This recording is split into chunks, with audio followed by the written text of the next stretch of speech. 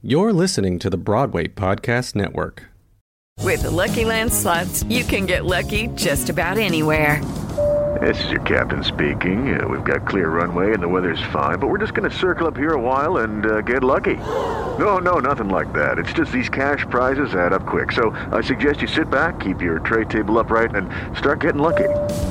Play for free at LuckyLandSlots.com. Are you feeling lucky? No purchase necessary. Void where prohibited by law. 18+ terms and conditions apply. See website for details.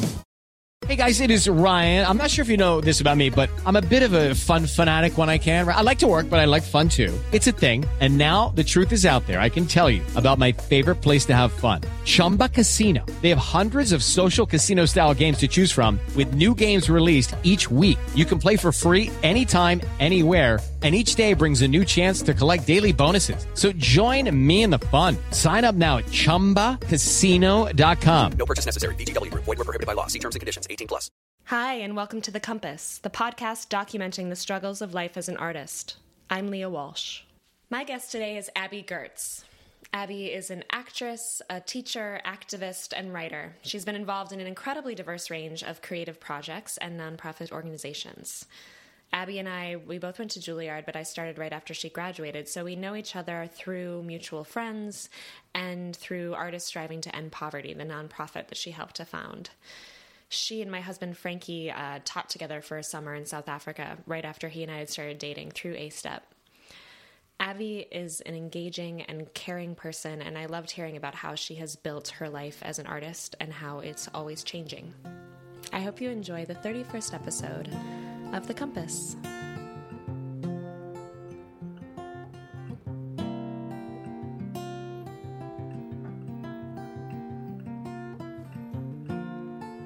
And there's a lot of things I want to ask you about, but let's just start out with, what do you do when you feel yourself going to the dark side as an artist? I think that I was so good at not going to the dark side that I started a whole career outside of the acting industry to combat it. I think that's what happened. To combat it, and also because I loved the work that I do in the nonprofit sector. And maybe we could start there. Yeah. What that is. Yeah, sure. So after I graduated from Juilliard in 2004, I spent a couple of years doing the thing, pounding pavement and, doing what I was supposed to do and waiting for the phone calls and going on all the auditions. And it was great and a huge learning experience. I actually left New York right away, and I got fairly good representation in Los Angeles. So I was there for almost 2 years. Mm-hmm. And during that time, I connected with LA Shakespeare Festival and their program, Willpower to Youth. And I started doing that because we had already, so I founded this organization, co-founded Artists Striving to End Poverty back when we were in school. Mm-hmm. And I guess as a continuation after I moved to Los Angeles, I kept doing that work. I was very interested in it simultaneously, auditioning and trying to be an actor. And I loved it. And then I loved that work, but I really missed, I started to miss the season changes, actually. Yeah. And that was really hard because I grew up in Illinois, with 4 seasons, and New York is more amenable in that way. And so eventually moved back in 2006 or something like that, and then really came on board with A-Step. And by that time, the engine was really pumping in the nonprofit. And so started doing that more heavily and slowly over time up until about October of last year. It really took over my life in a great way, in so many great ways. And so I think in answer to your question, I'm kind of an expert in not going to the dark side and doing, trying to do other things that are related that I also care very much about. And I very much believe that we can be all of those things that we're meant to be, and artists are so multifaceted in so many ways. And so I really pursued that, as you know, for so many years, and still do, and still am actively involved as a consultant in the nonprofit sector and with ASTEP, and still very much involved in that world, but more recently have transitioned back into my more creative actor self for the last few months, and that's been a huge transition for me. So I'm feeling that almost like knee-jerk reaction to want to jump back into the nonprofit sector, but I'm really trying to stay the course, and because I became a little unbalanced, you know, doing that work so fully and so heavily for so many years that it kind of creeps up on you. It creeped up on me. And certainly the nonprofit work and programming and international programs, certainly very creative, and was using a lot of that's inside of me, but it's a different part of my creative self. Yeah. And just couldn't really ignore that anymore, didn't want to. And before I became embittered and sad, I needed to transition out of full-time work there at Artists Striving to End Poverty. Now that you're pursuing the more traditional acting route again, have you found any of those old dark side things coming back, or like the feeling of lack of control or anything like that? Absolutely. Yeah. Absolutely. And there, I've been, I have a couple of really close friends who have really helped me a lot through this time. I think I knew in October when I officially left my job at ASTEP, that it would be a little painful and that I would have to mourn, and that it would be a big, sort of turning the Titanic in a different direction. Well, you dedicated so much of your time to it for years. I did. I really did. And I still do. And I think I've learned that, through all of this, I've learned that it doesn't have to be either or, it can be both and. It should be. I think for me at least, it should be both and. And they're not actually separate. They're all the projects that I'm interested in working on and am working on is so fully related to everything that I was doing at ASTEP and with other agencies that I was working with and for the last decade. And likewise, that work is really informing, all of my capital A artistry or capital A acting work, Yeah, the people that you've met and the stories you've heard, I'm sure influence everything you bring to a part now. Yeah, and I feel that. It's really, I put myself back in acting class, which has been a bit scary but wonderful, and I found a great group of people and a great teacher. It's just been nice to just get back into the playground and do all those parts that I just have wanted to do, and it's been so sort of re-falling in love with the craft of acting has been such a beautiful thing.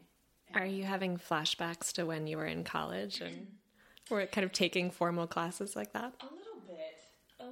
It's different. I mean, I'm such a different person. Yeah. And we change. We're literally, right, it's like science, right? We're actually totally different. We regenerate our entire selves, right, over however many years. Our cells are literally different. And I'm a totally different person than I was in 2004. And, but yeah, I think it's a little unnerving. Like, really, I did all this work, and then do I really need to go back to class? And I did, and I do, and I just came from a rehearsal. I was working on some Shanley. My favorite. I mean, it's so good. It's one of my favorites. Working on some Williams, and it's really so wonderful to dive back in, and scary, terrifying, and then I think the other knee-jerk reaction of the stability of a more traditional sort of 9-to-5 kind of work that I got used to, and that's a reality too, just paying the rent and all of that, but. I think in a lot of ways, I think I expected it, so I braced myself, I think, for it a little bit, It's been a little bit more painful than I even thought, but, you know. But you knew you needed the change, so. Yeah. I knew it. And the, you know, the thought of knowing that the transition is going to be hard and actually moving through it are two different things. And thankfully I have, you know, people like you that I can, you know, talk to openly about it. And I don't know that I could have done this, you know, even a couple years ago or 4 Really? years ago. I don't know if I wanted to transition, first of all, but then also, yeah, I don't know if I could have. There were some things, you know, that's why you've created this podcast. There are really painful things about the profession, the business side, and also the actual work of it. It's really just, I always thought the Juilliard or probably any grad school or conservatory training, just like looking at every tiny little square inch of your body, inside and out, your soul, your mind, your heart, and examining it and letting it be what it is, and that's not easy to do. So the business is hard. The actual, if you're doing Shanley, is hard. It's all hard and scary, but good. It is. Really good, too. It really is. Yeah, so. Can you tell me a little bit about when you guys started A-Step? Yeah, I mean, we started programming. We were just talking about the Chautauqua Conservatory and some mutual friends that we have that. We both did it at different times, yeah. We both did it at different times. What year were you there? I guess I must have been there in 2002. Okay, and I guess. Mutual friends that I was there with. Yeah, I guess I was there in 2004. Okay, so a couple years later. So the summer after that, so I was doing training programs. I did like summer stock after my first year at Juilliard, and then the second year I did Chautauqua. I was training still. And then the third year, our friend Mauricio Salgado and a couple of our other friends at Juilliard, we were just thinking about what we'd like to do with our summer, and his parents run a nonprofit in South Florida, and there was nothing that was lining up for me. This probably was like, February or March of 2003, and he started just gathering people together, and we went down and we did 2 weeks. It wasn't much. 2 weeks of programming with clients that were working with his parents' nonprofit. The children of the clients that they were working with, and the children were out of school. It's a rough neighborhood to grow up in. It's very economically very poor. It's where Hurricane Andrew sort of came through and dropped the whole city of Homestead into the ocean. Right. And migrant farm workers and lots of bad statistics of what happens to children if they don't have the right structure.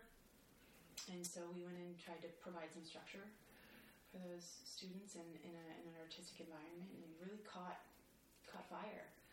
Like just the feeling of being able to, after 3 years of training, being able to then take everything that we had been learning and then give it away and to dialogue, with these students who were just so ready and willing and interested in expressing them. Very small kids, middle school. I think we only worked with middle schoolers the first year. So we did that one summer, and then we kept going back. I mean, we've been working there, the longest running partner at A-Step, and that was in 2003. We officially became a 501c3 in 2005, maybe the beginning of 2006. And then that's when we started sort of gaining a few new partners, our international partners, and that's when things really picked up steam. But we started programming back in 2003, and then finally we were working out of Mary Mitchell Campbell's apartment. Was she involved from the very beginning, or did she kind of join you guys? Financial backer for us in 2003. She didn't come with us to Florida, and it wasn't until around 2006 where it felt like, myself and Mauricio, Beth Kanapka, were doing this programming in the summer, and we had kind of structure and some lesson plans and some curricula going on, and then Mary Mitchell had this idea and this infrastructure of the 501c3, and she was putting the paperwork together, and we had the same goals and ideas, so it just kind of merged. I see. At that point. So it was kind of a little bit two different entities in the beginning. One was housed at Juilliard, and one was really Mary Mitchell and some of her friends putting together a board and some ideas. And then it was like we had all these people, and she had this infrastructure of the nonprofit status, and so we merged, and that was in 2005. Yeah. When that happened. Yeah, but we worked out of Mary Rachel's apartment for a good 2 years, probably before we got office space. When did it really become a full-time gig for you? So it was very part-time all the way until, for a couple of years where we were working out of her apartment. And then it was so part-time that I actually took a very long hiatus in 2000. So right after, Frankie, your husband, and I did a program of A-Steps in South Africa in 2007 with an organization called the Ubuntu Education Fund, which still exists in the Eastern Cape, and they're doing great work. And then right after that, I had a gig in Alaska at Perseverance Theater Company. And then I was getting this email from, she had written a couple of times she's from Istanbul, and she runs a music conservatory in Istanbul, and she said, I called the drama division. She's a graduate of Juilliard too. Music division. She's a pianist. She graduated maybe in the 70s or something. She's Turkish, and her name is Benal Tagessever. And she was emailing me. I was like, who's this woman? Kathy Hood, our administrator. Put you in touch. Put us in touch. And she was emailing me, and I was kind of ignoring it because we were so busy in South Africa, and I was very busy in Alaska. And she was saying, I want to create a drama division in this conservatory. And I've heard that you might be the right person to talk to. And I, at the time, I just couldn't really think of why I would move even for a series of months halfway around the world. But then during that gig at Perseverance, the idea really inspired me, and also financially, it was really like, let me just take this gig and let me get more, grounded and financially stable. Because you've been working with nonprofit and underprivileged children, and this was actually like something that people were paying, like a conservatory similar to Juilliard type thing. Right. So it was more of definitely a for-profit. On that side of it. Exactly. So I went in 2007, and we can talk about that. I was going to go for for a semester and start this program and then get out, and I ended up staying for 3 years. Oh my goodness. Yeah, I stayed there until 2010. Which was a long time, and I loved it so much. So much. I'm actually heading back there in 2 weeks. And this was what age students? Was it college age students? No, children. Okay. Yeah, mostly children, but seeking more rigorous musical training. Okay. And mostly they were private lessons and theory and ear training and all of that. And she had the owner, and all had a really strong desire to create a drama division. There was interest, and she had interest in it, thought it would really add to the community, and it did. And that's not the reason that I stayed, although I loved working there and still love that school and what they're doing. I stayed because I got heavily involved in A-Steppy kind of work, even though it wasn't affiliated with A-Step. Yeah. There's so much work to do there, particularly because of the refugee situation in Turkey. It's a bit of a what do you call it? Everything sort of gets, funneled into this little crevice in Turkey before you hit the EU and Greece. People really can't cross that border as easily, and so a lot of refugees can enter more freely through eastern border, which is what's happening with Syria. This was before Syria, but there were so many refugees there when I was there, and I got in touch with it was a mutual friend of someone I was working on a play. She did another story. Now Julie. Okay. Which was wonderful, but during that play, I met a woman who was an intern at UNHCR, which is the branch of the UN that deals with refugees and processing them. And she found out about my previous work at A-Step and other similar ventures, and she said, "Could you please come to the office, and we could really would love to talk to you and see if you'd be willing to do something. So I got involved at a center for refugee youth, unaccompanied minors. And they were just so inspiring and wonderful to work with. And so I stayed to work with them. When you're working with kids like that, what types of things do you find are valuable for them? What types of things are you working on with them? I think the bottom line for me, what I see, is just that someone will listen. Yeah. It's just what we all need and want, I think, at a base level. Just, can someone hear me? Can someone see me? And there were children there who maybe had left their country of origin, their home country, between, at the most maybe 8 years ago, hadn't seen their families, or if they had remaining families, depending on where they're coming from and what was happening in their home countries, up to, very new arrivals. But then the last, always new ones were coming in. We only had a certain number of beds there, but they took on as many as we can. I mean, the situation is so different now because literally there are about 3 million more refugees in Turkey alone since 2002, 2003, when the Syrian crisis really started. So even back then, it was pretty extreme. But there was nothing going on. That's the thing. And you go to these refugee camps or these facilities, they're children, they need to be in school. They should be reading books. They should have teachers, and they should be learning languages, and they should be studying maths, and they should be reading or, doing extracurricular activities. There was nothing going on. I walked into the facility and they were all sitting and twiddling their thumbs, and sometimes they'd organize a little soccer game in the courtyard. And that's how the children were existing there for years. And so I just loved them and loved working with them. And I did some acting classes. It was tough with the language barrier, and so I ended up I was going to ask about that. Off because we had Afghanis, we had French-speaking boys from different countries. I was working in a facility that was only for boys. They had the girls in for obvious reasons. Maybe kept them separate.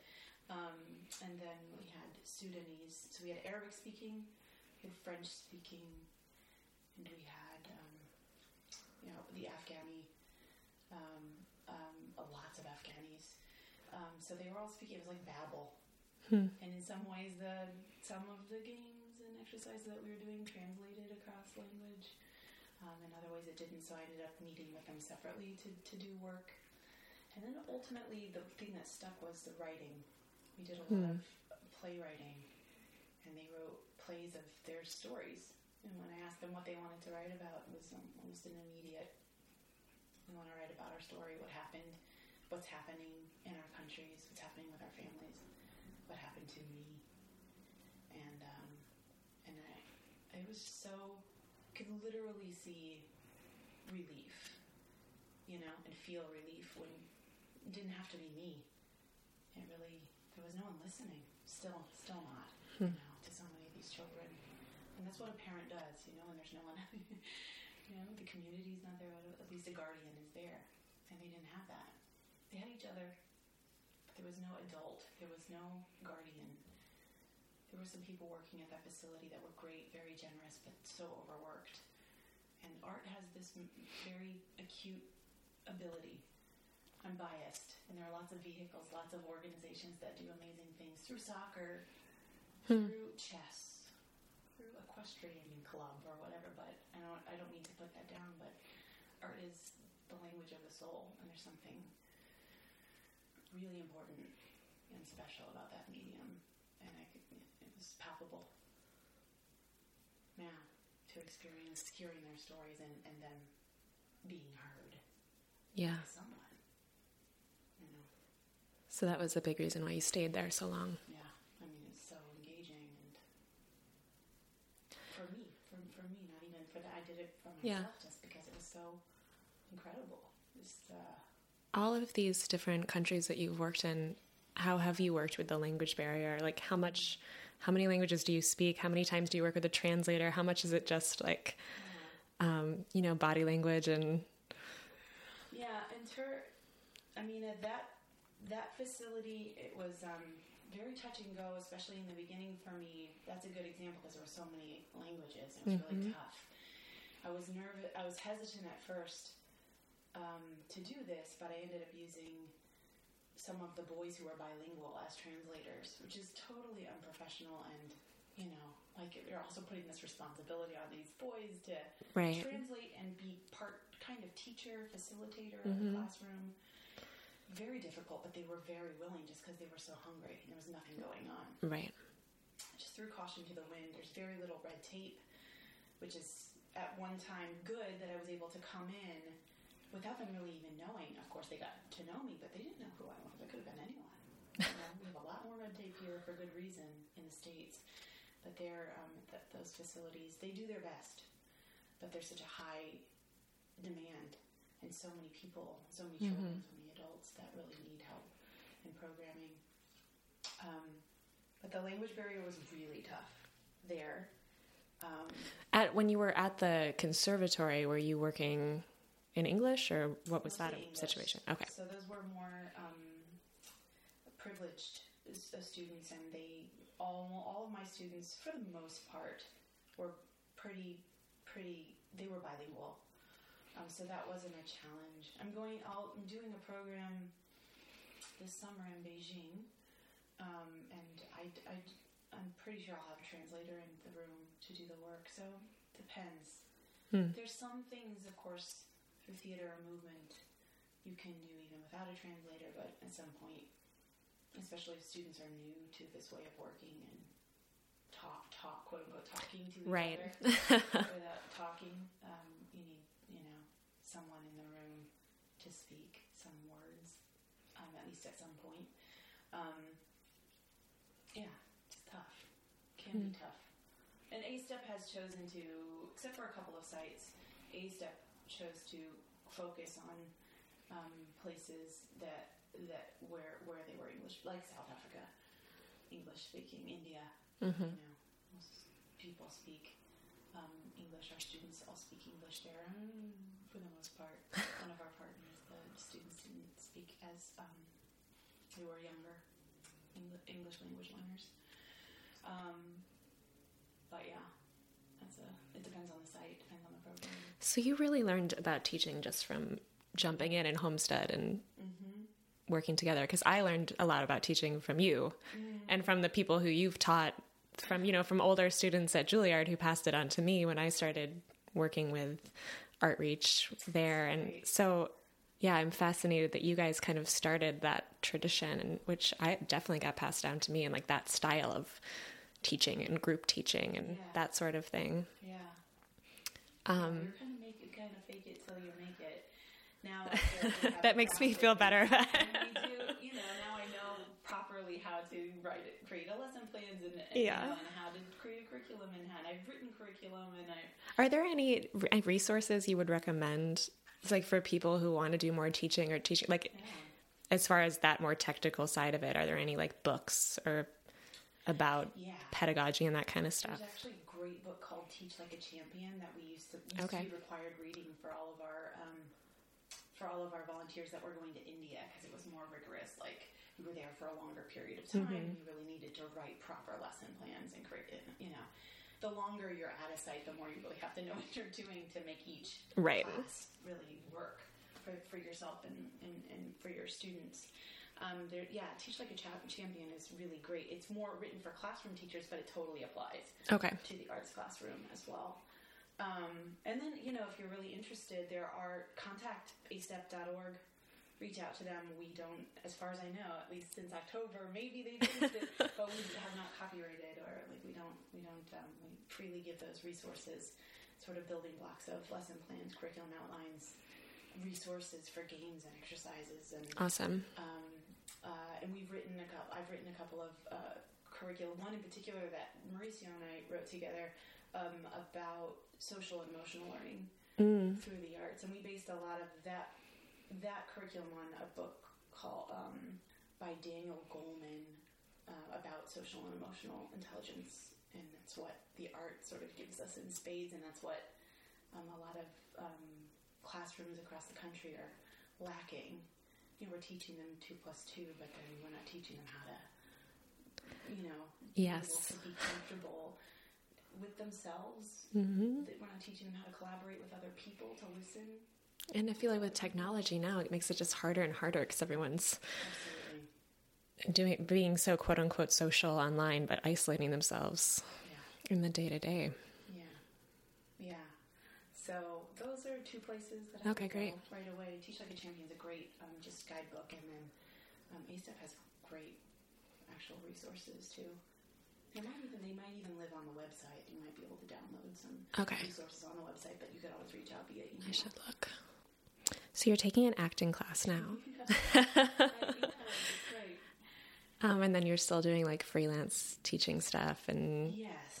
do you feel a little bit like you're going off on your own? Like you've had this big organization behind you for so long, and now it's kind of like, I can do whatever I want. Yeah, kind of. I can pick and choose and like create this new day-to-day life for yourself. Yeah, which is hard in and of itself, right? Do you feel like you have more time on your hands? Like, what do I... But I'm trying to, it's slowly building itself back up. Mm-hmm. But it's taken a few months for me to like, oh my gosh, I have nothing on the calendar for Thursday. What to do? So that's a real thing, and I remember those days from when I was in LA. Like, oh my gosh, I've had so much structure in my life at conservatory, and I was always had structure because before that was high school, before that was whatever, packed out days. So to find ways to still schedule things where you're moving forward, plodding along, has been really important to me to rediscover how important that is. And but there's a real sense of, for me, there have been some projects on the back burner for a long time that I just didn't have time to touch, or really I was too busy with the nonprofit world that I've now been able to sink my teeth into, and that's been really, really great. Yeah, some projects that I just have been very passionate about, but haven't had time. Yeah, and finally I have time. Are you a writer as well? Yeah, I completed a screenplay. Is it ever complete? It probably won't be complete until it gets produced. But it was about my time in Turkey and working with the refugee community. Super relevant today, even more than it was in 2010. I mean, the refugee crisis is maybe the most important global issue. Did you see Fiddler on the Roof that's on Broadway right now? I didn't see it, but I've heard great things. It's excellent. But I went to see it, and I don't think I'd seen it since I was in high school. I was like, oh, this is going to be... I'd heard the choreography is amazing. We have some dancer friends in it. I was like, this will be... fun. Yeah, it'll be fine. And then I saw it, and I was like, oh, why does this feels extremely current and political. And at the end, when they're all rolling out of their village and migrating with their like carts of belongings and migrating, I was like, oh, geez. Yeah, I think about other, like Mother Courage. Mm-hmm. I'm actually one of these projects that has been on the back burner for a little while, and now has come squarely into the foreground since I have more time and energy to dedicate to it. Is a director friend of mine came to me with this concept maybe a year and a half ago now. She wanted to do As You Like It through the lens of the current climate of refugees, and makes a lot of sense because that's interesting. There's such a narrow focus on that, being asked to leave, being forced out of your home in the first act, and then it becomes like a romantic comedy, for acts 2, 3, 4, and 5, and we forget that these people are, Orlando comes into the camp in the second act brandishing his sword because he's so hungry. Yeah. And they have no home. They're all they're forced. They're refugees essentially. And so it's really been interesting to approach that text, thinking about really the stakes of what they're living in. And that's really interesting. A lot of plays and Fiddler, Mother Courage, As You Like It. Yeah, it's been happening throughout history, apparently. often, and it's terribly heartbreaking. Can I ask, like, what your family makes of your career as an artist? Golly. Do you have a big family? I do. I have a very big family. I have 4 brothers. Wow. Yeah. I have 2 older brothers and 2 younger brothers. And the family... How do I put this? My family, I come from a fairly religious family. Grew up in the Christian church, and my father's a pastor. Oh, okay. My eldest brother went to he went to theology school, and then my 2 younger brothers did as well. They all work in churches, so I'm different. I've made a departure in a very specific way, and the rest of my family. I think it was they have always been supportive. I can't say that they haven't been supportive. What's been tricky, I think, is just the way that art and my life in the theater has made me think about religion and politics. And since they're so interrelated in this country, that's been a source of... and I think it's precisely... Maybe I had questions when I was younger,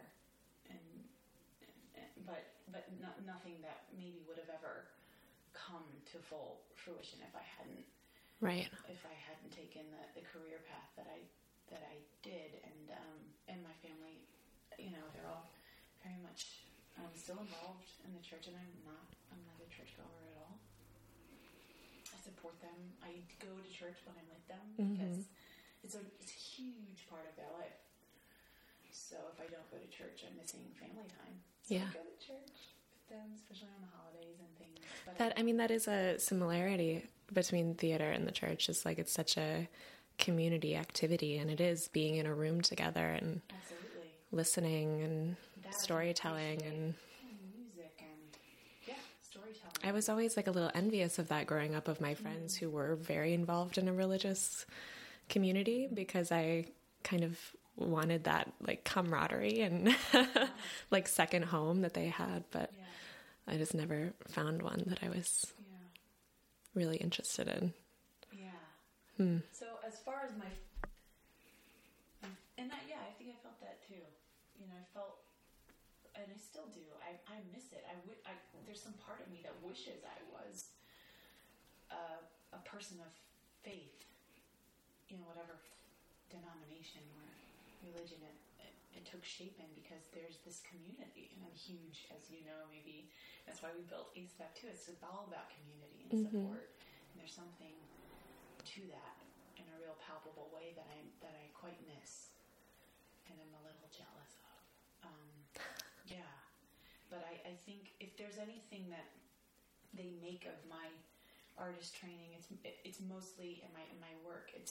They've always been supportive, but I think perhaps they diagnosed that my departure from the church was a direct result of, if I had been, I don't know, a social worker or gone, truly more a straight and narrow nonprofit sector path, maybe I wouldn't have really questioned so much, but I think that's what we do in art. That's what the great works make you do. It's really think and question and consider, and so that's what I did, and haven't been able to get back to church. Do you think that you'll stay in New York City for the long term? That's a great question. I have really, in this transition, of course, that question's come up a lot for me. I mean, you've spent so much time in other places. You've seen so many things. For acting, sometimes it can feel like you need to be in New York or LA, and that's it. Yeah. Which I know is something Frankie and I struggle with, but do you feel like you're rooted here? Okay, so truth be known, I've never really been enamored of New York. I've never really loved it here. And you came to Juilliard for undergrad, so you moved here, when you were 18? From a really small town.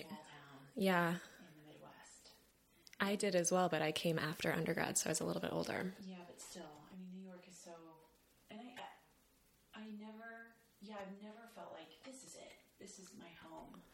This transition has been really interesting because I have rediscovered New York, and some of it has been really beautiful, but it's also really grounded to me like, okay, this isn't it, which is different than feeling very strongly that this is my artistic home. Like the people and which for me is actually two different things. I love being outdoors. I love clean air. I like open spaces. I like, I was just recently in Austin. There's something really, people look at each other in a different way. There's a lot of really cool live art going on, but it's not so overwhelmingly huge. You don't feel like you get lost. And it feels like in New York, it's harder. It's harder for me to make connections somehow. People are having their agenda. And in some ways, we were just talking about Astoria, and I used to live here. Mm-hmm. And since I've moved 2.5, 3 years ago, all of my friends who used to live here have left. Oh. So there's a sense of people, you've said it yourself. We've often debated, are we going to stay or are we going to go? But the thing that, besides the career stuff, yeah.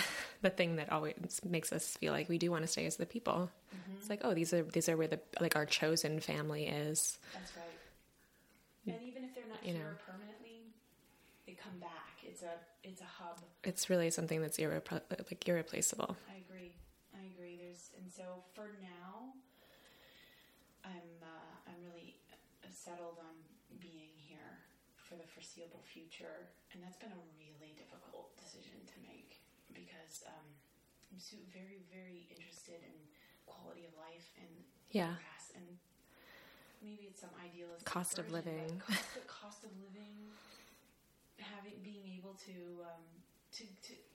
really know my neighbors, and I don't know where some of my brothers live. There's a sense of that. I grew up with that.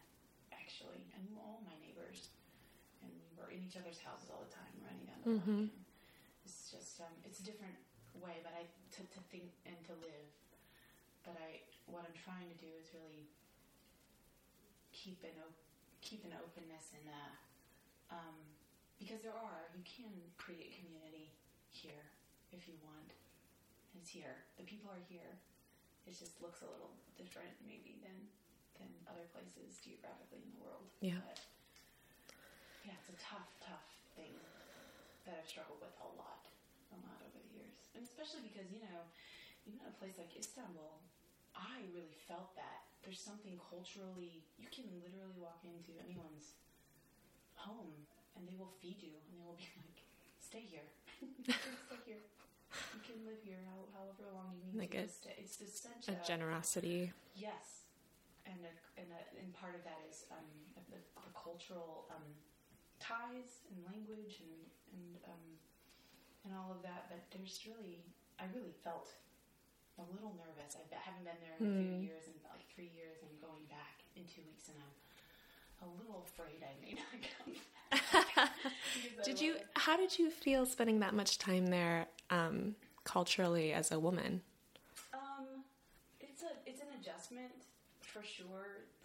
But I feel, there are things that happened as a woman that also happened here, walking down the street. It's not gradations of. It's more like in Turkey, they know that you're an expat. Whereas here, it's just a little bit heightened. I don't know if that's making sense. I never truly felt unsafe or anything. I don't know if that's now the climate has changed there. Actually, now there was always the PKK and the terrorists. Actually, that are. From Turkey, and they're not good people over decades that have terrorized the country. Now, just in the last 2 months, there have been some pretty major terrorist attacks in places where they weren't happening before, in the heart of Istanbul, and very big tourist destinations, the climate is changing and the politics there are changing a lot. It's becoming more conservative. And then you have literally the demographic, the ethnic makeup is changing in front of their eyes. Mm-hmm. You know, more than 3 million Syrians who live there and may never leave. You know, will maybe try to make a go of it there, since they can't go back to Damascus or wherever they're from. There's nothing left there. So, yeah. And so I think it's changed a lot since I've been there. But in spite of all of that, I've only ever felt such love and warmness in Turkey. And I'm looking forward to it. I'll be there for a couple weeks for a project with an old colleague of mine, and I'm so looking forward to it and re-feeling that energy. That'll be amazing. It will be amazing. See, is there something that you've been involved in the last couple of years that you're really proud of that you want to tell me about? Something that maybe isn't obvious, but that you really felt like was a triumph or something you were proud of doing? Yeah, a couple of things. One is a documentary film that I made last year in India. It is a nonverbal piece, and it's only told in visual images. I collaborated with a cinematographer who's Indian, who I met in my work over there with A-Step, and he's just so talented and such an amazing artist. And I think it's very much related to my religious upbringing. I'm interested in this film hopes to, without language, it tells the story of this man who is actually an auto mechanic, works in a garage. He's from South India, and but he also is of Hindu faith, and he practices Kathakali, which is a dance, theater art form that's very steeped in Hindu culture and practice and belief. And he transforms, from this auto mechanic to this very specific. And if you've ever seen images of that, and if you're unfamiliar, I did in college, but yeah, it's fascinating. And what is that? What is happening? And, and it's related to to Hinduism. Mm-hmm. And I think myself and my collaborative partner, Shivesh, he's from North India and knew very little. He doesn't even speak, the local language. And we were in Kerala, in Trivandrum, in the very south of India, shooting this film. And even he was just kind of mystified by what is this thing that you do, this art form that is related to this religion. It's so otherworldly even to him, and can potentially be so scary and can be divisive, I think. And I think in my experience with my own upbringing, I realized later in my life, after I left, that there's such specific cultural and symbolic and things that happen in my family's faith that would look just as weird to this Indian family, and right. I'm interested. So what we did, instead of focusing on the Kathakali and the Hindu aspects of it, which is there, it's everywhere in their home because that's their faith and their belief, we focused rather on his 2-year-old daughter and his relationship with her and their daily routine in their home with his wife, with his father, with his mother. They all live in the same home, going to his shop, working on cars, and then he does this thing. It's also a part of his life, his faith and his artistic practice, which are one and the same. But we focus more on him as a human being first, and then secondarily his faith and religion. And that's where human beings can meet each other, as opposed to, that's a really weird thing that you do, opening presents on December 25th. What in the world is that? Or whatever, can look so weird and foreign, and it's divisive. Is it available for people to see? It sounds fascinating. Almost. Oh, you're still We're so in the editing? close. We're in post-production. Okay. And it's so beautiful. That sounds amazing. I'm so inspired by him, the cinematographer, and by his family. So we've done that, and I'm very proud of that. It's Yeah. been very much a labor of love, and it's just scored. There's no dialogue. It's just visual. It's like a very beautiful painting in motion. So anyway, I would prefer people actually not to hear this and then, watch the film and then hear this. I'm curious to see what they get from it without this sort of backstory. But that's one thing I'm very proud of that's happened recently. And then the other thing that I'll mention is just because it's been such a departure and something I did not expect and thought that I would never have a remote interest in. It's very telling in exploring. Is that I've recently been consulting with the U.S. military. That's right. You had mentioned this to me before, but yeah. There's a sub-branch of the Army. This called is Civil fascinating. Affairs. Yes, and I was at the Kennedy Center about a year ago, and there was an officer that was doing a presentation for ASTEP, and this officer approached me after he heard me, talk about ASTEP.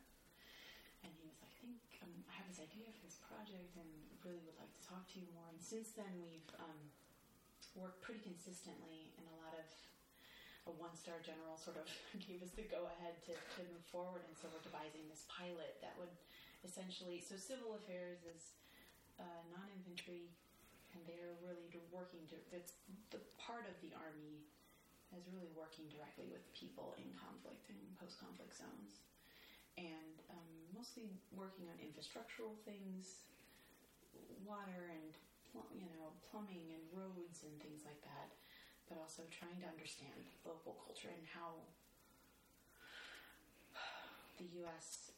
And our military forces can better understand what's going on and how we can truly help.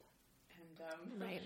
And I was so skeptical, a year ago, so skeptical and so reticent, and that tells a lot about where I was in relation to our armed forces, which is a little sad for me to say now because they have done nothing but come to me with open arms and a real desire and willingness to learn about communication, about theater practice, how we can utilize this and other art forms to dialogue with local communities and understand the nuances of what's happening in these communities. Because what's happening now is they're going and taking surveys and how much, rather than, if you actually work on something like a play or another piece of art that is it's a more three-dimensional picture of all of the things, the nuances that are happening within the culture. And I think that's what they're interested in doing more, which is how amazing is that? To think that there's some guys and gals in the ranks in our armed forces who are rethinking how to approach these communities, and I've been really humbled by that. And I've spent a lot of time up at West Point recently working with some of the cadets, and it's been very intense, a totally different world, but they're very open to learning and to utilizing this, and it's just a whole new world for them, certainly for me. And I've been I'm trying to bring along Bond Street Theater, which is another great little nonprofit here in the city, and they specialize using theater in conflict zones. So that's been something I've been personally proud of, just because I think all of my training has led me to be able to, or all of this work over the last 10 years, has led me to be able to engage with these officers, colonels and majors and generals who are now coming to artists saying, how can we learn from you? What can we do? And together. That's really exciting. It is a little nerve-wracking and very strange still for me, but certainly inspiring and so related to everything you've been working on. It's possible there, maybe it's possible in other sectors. If it's possible for, West Point to be thinking, we should really use these tools and leverage them in a way that we haven't really done before. It's kind of extraordinary. Yeah. And that's been really wonderful to be a part of that. Yeah, that's exciting that they are looking for new ways, especially since there's so many political things going on where it's obvious that the old ways are not working. That's right. And that was where we started. There was a colonel that I've been engaged with, and he just point blank said to me on a trip up to upstate where we were going to see a drill, like an actual maneuver that they had set up, and like Blackhawks and people who are role playing civilians, and military people have to interact with them and problem solve and negotiate with quote unquote local, right. civilians. They're just. He said, the colonel said to me, Abby, I've been doing this for a long time. He's about ready to retire next year. He's a colonel, and he just said, it's not okay. Some things are working, but it's not working as well as it should be, and we need to do something's different, particularly in civil affairs, because they're really interfacing with people. And so, just really grateful, actually, to be involved with them and what they're doing. And I never would have expected that, Yeah. Never. But, yeah. You can't plan. Certainly I never would have planned that. Yeah. And, yeah. So that's been something I've been proud of very, very recently. It's a very recent development. Maybe we have a long way to go still. But the beginnings of something, of a conversation there that's very exciting. And the guys that are involved, the officers that are involved are all about it, trying to push it through and find the funding and really on board with a new way of coming at some understanding the people that they're supposed to be serving, and they are serving. They just don't know how, And not that I know either, but I know enough to ask questions and the way to ask the questions and to make people, it comes back to what you said, about being heard. Yeah. And to be in a safe, I don't really believe in, we can never create an entirely safe space, physically or emotionally, but to create enough of a safety net, even in the wartime, that people can say, this is what's happening to us, and here's how you can help, and here's how we need to help ourselves. Please stay out of it, Right. Even if that's their answer. For now, we need to do this because you don't understand the ramifications. If we make this move or you make that move, this is what's going to happen. And that cannot be explained, in a survey or in a brief conversation at someone's door. It takes time. So. To go back to lighter things. Yeah, this has been very No, I love it, and I'm so glad. I feel silly coming back to these last couple of questions. No, please do. Are there any concrete things that you find yourself reaching for time and again? If you're having a day where you're feeling really in the dark side or really uninspired, are there books that you go back to? Are there places that you like to go? Something that you can really hold on to? I've promised myself now that I will leave the city at least once a month. It's an amazing goal. I have to. Yeah. Just have to do that for myself, even if it's just, to take trailways up to the Adirondacks for a day of hiking or something. Right. It's very important.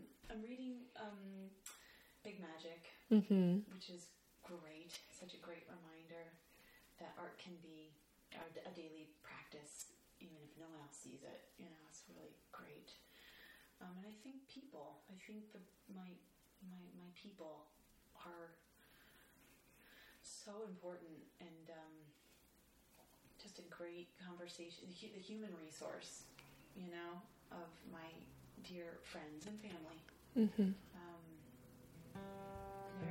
everything. They're the touchstones for me. So my memory card ran out of space without me knowing right towards the end of our talk. I'm so sorry, Abby. Things happen sometimes. Basically, what is missing is that I asked Abby if she had any recommendations of shows she had seen recently. She mentioned one show that's no longer running called Ironbound at Rattlestick Theater by Martina Mayock. Hopefully I said that correctly, which deals with the lives of immigrants in New Jersey, and also The Father on Broadway, which she said shows the story through the perspective of an elderly man with dementia in a really interesting way, and kind of gives the audience a peek into the way his brain functions. So check out The Father, look for the work of Martina Mayock, and thank you, Abby, so much for talking with me. It was a pleasure, and you're such an inspiration to me.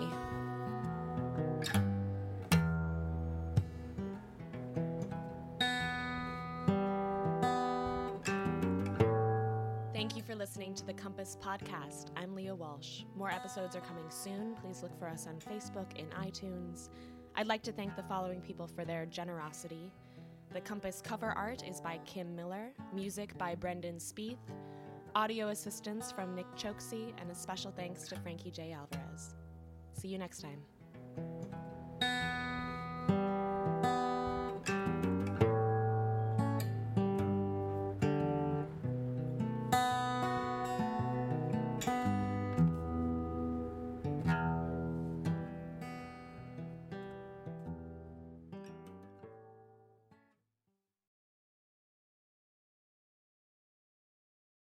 Hey, it's Leslie Odom Jr. here on the Broadway Podcast Network to tell you about the Rise Theater Directory, a program of Maestro Music. Rise is a national online resource designed to connect and empower backstage and administrative and creative theater professionals from underrepresented backgrounds. If you work or aspire to work in the theater community, this can help you find your next project. And if you hire theater professionals, search the Rise Theater Directory to find your next team. Create your profile now and get more information by visiting risetheater.org. That's theater with an RERISETHEATRE.org, because only together we rise. Judy was boring. Hello. Then Judy discovered ChumbaCasino.com. It's my little escape. Now Judy's the life of the party. Oh, baby, mama's bringing home the bacon. Whoa, take it easy, Judy. The Chumba life is for everybody. So go to ChumbaCasino.com and play over 100 casino-style games. Join today and play for free for your chance to redeem some serious prizes. ChumbaCasino.com. No purchase necessary. Void where prohibited by law. 18+ terms and conditions apply. See website for details.